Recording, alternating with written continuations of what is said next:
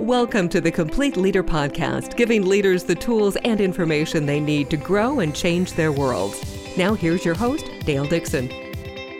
A customer focus and getting to the heart of whether the customer is always right. Welcome to the Complete Leader Podcast, everything you need to become a high-performing leader.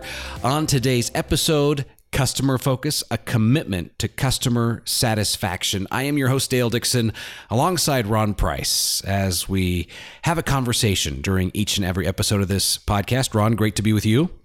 Thank you, Dale. Good to be with you. And if you are a first-time listener, here is the purpose of the podcast. We dive into a core competency discussed and brought out by the book, The Complete Leader by Ron Price and Randy Lisk.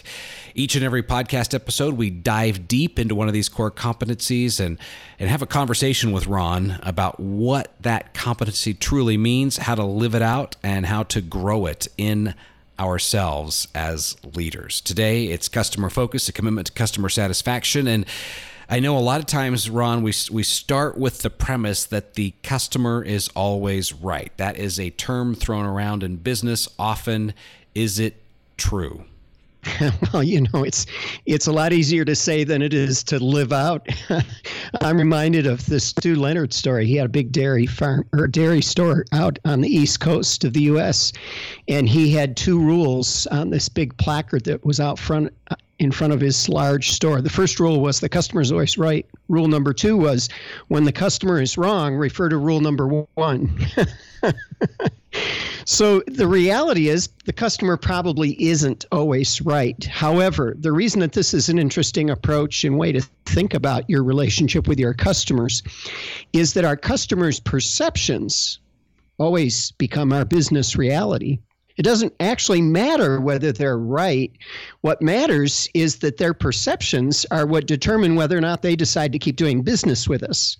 And research shows over and over again that about 90, 95, 96% of customers who have a problem with you won't tell you they have a problem. They just go somewhere else. They either become passive and quit using your service, or they find a different provider for your product or service.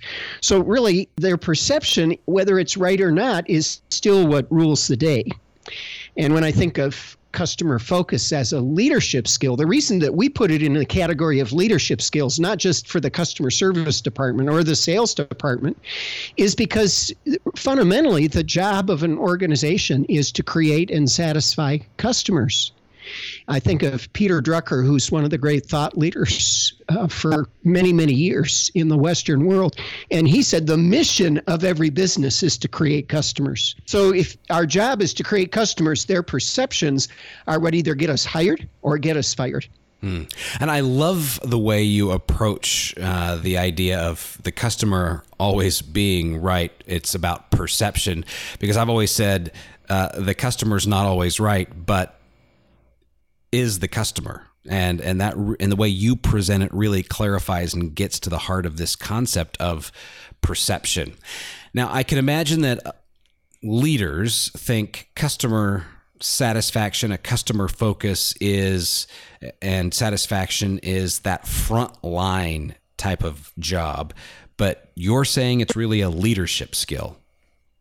Yes, and part of the reason that I feel this is the case, Dale, is by the way that I think of who a customer is. So I think of two kinds of customers. There's the customer that I always say, the capital C customer. That's somebody who parts with some of their money for a product or service that you have to offer. And that's what we traditionally think about when we think about customers. And I think that it's a fairly simple equation. They're going to give up their money the moment that they think the value you provide exceeds the value of their money. If it's a tie, they're not going to give it up. And if they don't get more value than they're paying for, they're not going to give it up. So that's the capital C customer. But the reality is that we're surrounded by, and I don't mean this in a way that diminishes them at all, but if we would say a lowercase c, a low C customer, these are people that we provide value to, even though there's not a clear exchange of currency that's taking place. And part of what expanded my thinking about this was studying the work of W. Edwards Deming, who really turned around Japan's quality. If people are as old as me, and you can go back to the 50s and 60s coming out of World War II, when the United States helped to rebuild Japan. If you bought something that was made in Japan back then, you knew that it would break down probably within the first 30 days.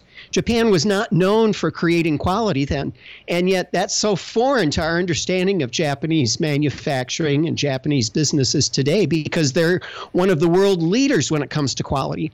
And W. Edwards Deming and some other Americans were really responsible for using Japan as an experiment to focus more on quality and customer focus. And in a very practical, even scientific way, they went after this idea of customer focus. And one of the first building blocks that they developed was the idea that anytime you're creating value for somebody else, you're the supplier and they're your customer. So in that context, if you think about the networks of people that we interact with in our organizations, everywhere we turn, there's this vendor or supplier customer relationship repeating itself. And so I think of the people that are a part of our team at Price Associates, they're my customers to the extent that I create value for them. To the extent that they may be creating value for me, then I'm their customer. So I know it can get kind of confusing because you see so many of these customer-focused relationships, but I think it's the right way to think about it, because that helps us to begin to understand why this really is the leadership skill, because every time we're creating value for somebody else, we are a supplier and they're a customer. So let's dive into a process or a system that we can use to develop that skill within us as leaders. When we're working with leaders on this, we start by introducing them to something that W. Edwards Deming created called SIPOC, SIPOC, the SIPOC model. And originally he used it in manufacturing, but it really applies in any kind of interaction between a supplier and a vendor. So the letter S in SIPOC stands for who's the supplier, who's the one who's creating value at this point in the supply chain. I stands for the inputs. That's what is the value that supplier is contributing. It may be inventory, it may be materials, it could be a service, but what is it that they're actually providing to me as a customer? And then the P in SIPOC stands for process. The process is what work do I do where I add to what the supplier's given me so that I, in effect, am becoming a supplier to somebody else. I'm creating more value. So, for instance, we get our psychometrics assessments from a company called TTI Success Insights. But so they're our supplier in that context, and the inputs that they provide us are this technology that gives us the ability to map people's talent patterns. But now we add value to that by bringing an understanding of how to interpret the reports, how to help people identify their key strengths, how to help people identify one or two areas where they might be able to improve. And so in that process, we create these outputs, which are our expertise and our service and our interaction with our customers. So they finish the SIPOC model. They become our customers or the recipient of this value that comes from both our supplier and from the work that we do. So it's supplier. In this case, it's TTI Success Insights. The inputs, they give us the reports, the technology, the system, the process that we take that material and run it through where we add more value to it, the outputs, which are what we deliver to our customers, and then our customer is the final recipient of that value. But of course, Dale, that supply chain goes on and on and on, because once we give it to our customer or our client, now they're using it with the people in their company, or they may be using it in a way that creates more value for their customers, and it just keeps cascading down. So this concept that every creation of value involves a supplier, inputs, a process of creating more value, outputs, and then another customer, is why I think customer focus is a skill that leaders should learn how to develop, and that they should be very adept at coaching and developing their teams to be able to have this same skill set around customer focus. So have you seen a specific industry or even a company, if you want to name companies, do this really well? Well, again, I can go back to Japan, which is a great example of somebody who did this well. And we sort of take it for granted right now, but I remember in the 70s, the early 80s, that if you purchased a car from Japan, it was probably going to have some repair problems. And when you had to go get parts, the parts were going to be very expensive and unavailable. I can remember people talking about waiting 6 weeks to get a part for their automobile. This is so contrary to what a Japanese car tells us about today. And actually, I think quality has advanced all around the globe when it comes to auto manufacturing. The cars that we get today are better than ever before. But Japan is who really led that, and they went from a very, very tiny market share in the United States to owning 20-30% of the market share in the United States, not because they sold their cars for less, but because the quality and the customer focus, the way they interacted with their customers, set a new pace. There's another example that just struck me this morning, Dale. I have a lot of favorite authors. One of those are the Heath brothers, Dan and Chip Heath. And every time they write a book, I automatically get the book. And their customer focus always impresses me. They sent me a pre-release copy of their latest book. Now, I don't know if they know me from Adam, but they sent me a copy of their new book, The Power of Moments, which has not come out as of the moment that we're doing this recording, but it will be coming out soon. They sent that to me 3 or 4 weeks ago. This morning, they sent me an email saying, here are all these additional things that we want to give you because we value you as a customer. And they gave me a list of 6 or 7 or 8 add-ons that they didn't charge me anything for because they're focused on creating value for me as the customer. You know what the impact of that is on me? I'm automatically going to buy a box of their books that I'm going to send out to people. First of all, because everything they write, I really respect and I get a lot out of it. And secondly, because their attitude of creating value for others is something that I want to reward. So those are 2 quick examples of how this is really done well. How about an industry that is not hitting the mark that you've experienced recently? Well, I hate Put to you on say the it. spot. Yeah, I hate to say it, but the airline industry would be one. It's fascinating because if you have elite status for one of the major airlines, you're treated totally different than everybody else. But even with that, they have so depended on systems, and they've not thought about making sure that their systems continue to be high touch, that this is an industry I interact with almost weekly, and I have over 2 million flying miles throughout my career. And it amazes me that they never get it quite right. At the very best, you feel like the system didn't mess you up, but you almost never feel like you're being given attention to where they really want to know what the value is that they're providing for you. And I have to chuckle, Dale, because I fly coach, but oftentimes I get upgraded to first class because my status is so high. I never get a request to fill out a survey when I'm flying coach.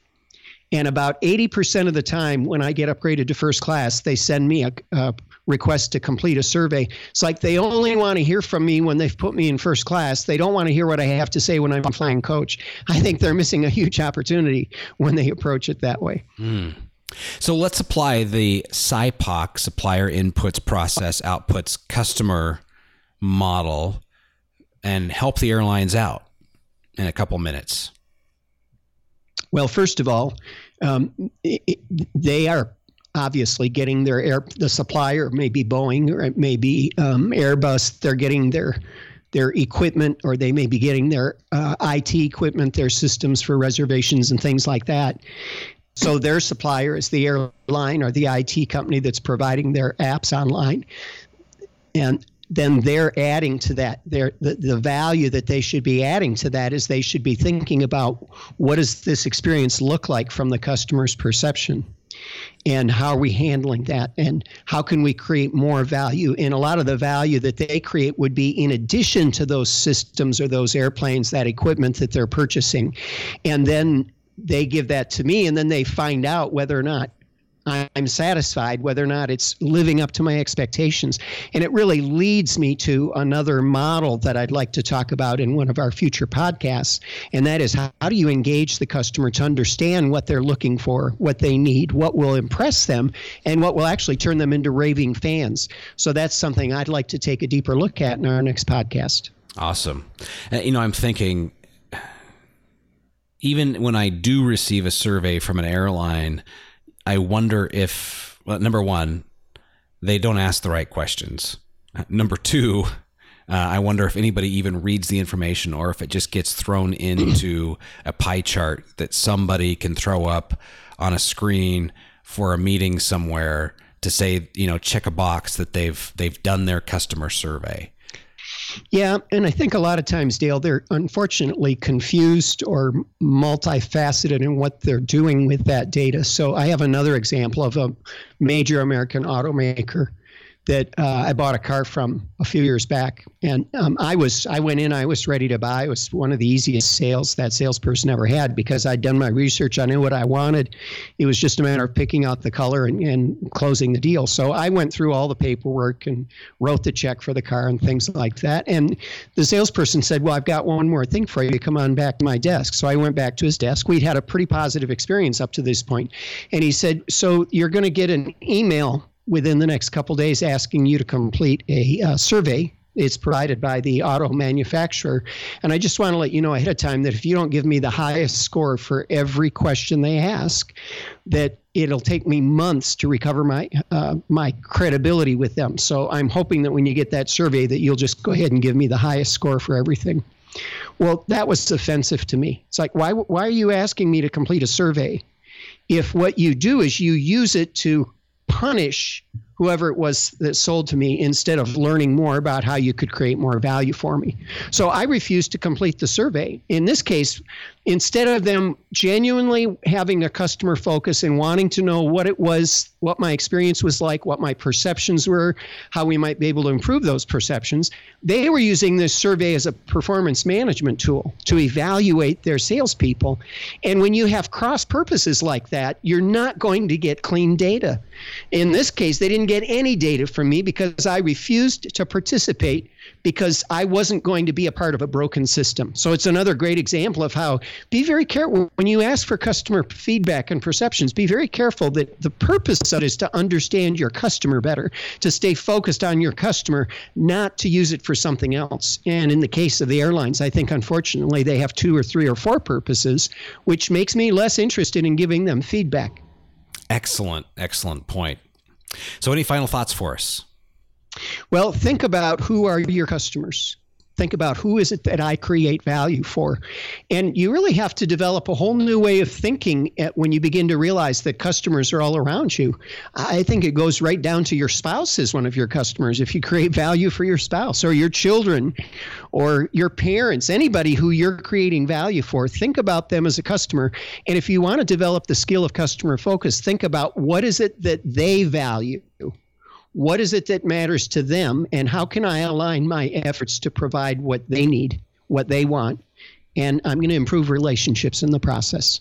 Fantastic. Ron Price, co-author of The Complete Leader, and our first in a series of conversations about customer focus and a commitment to customer satisfaction as a leadership skill. If you haven't done so already, I encourage you to pick up the book, The Complete Leader.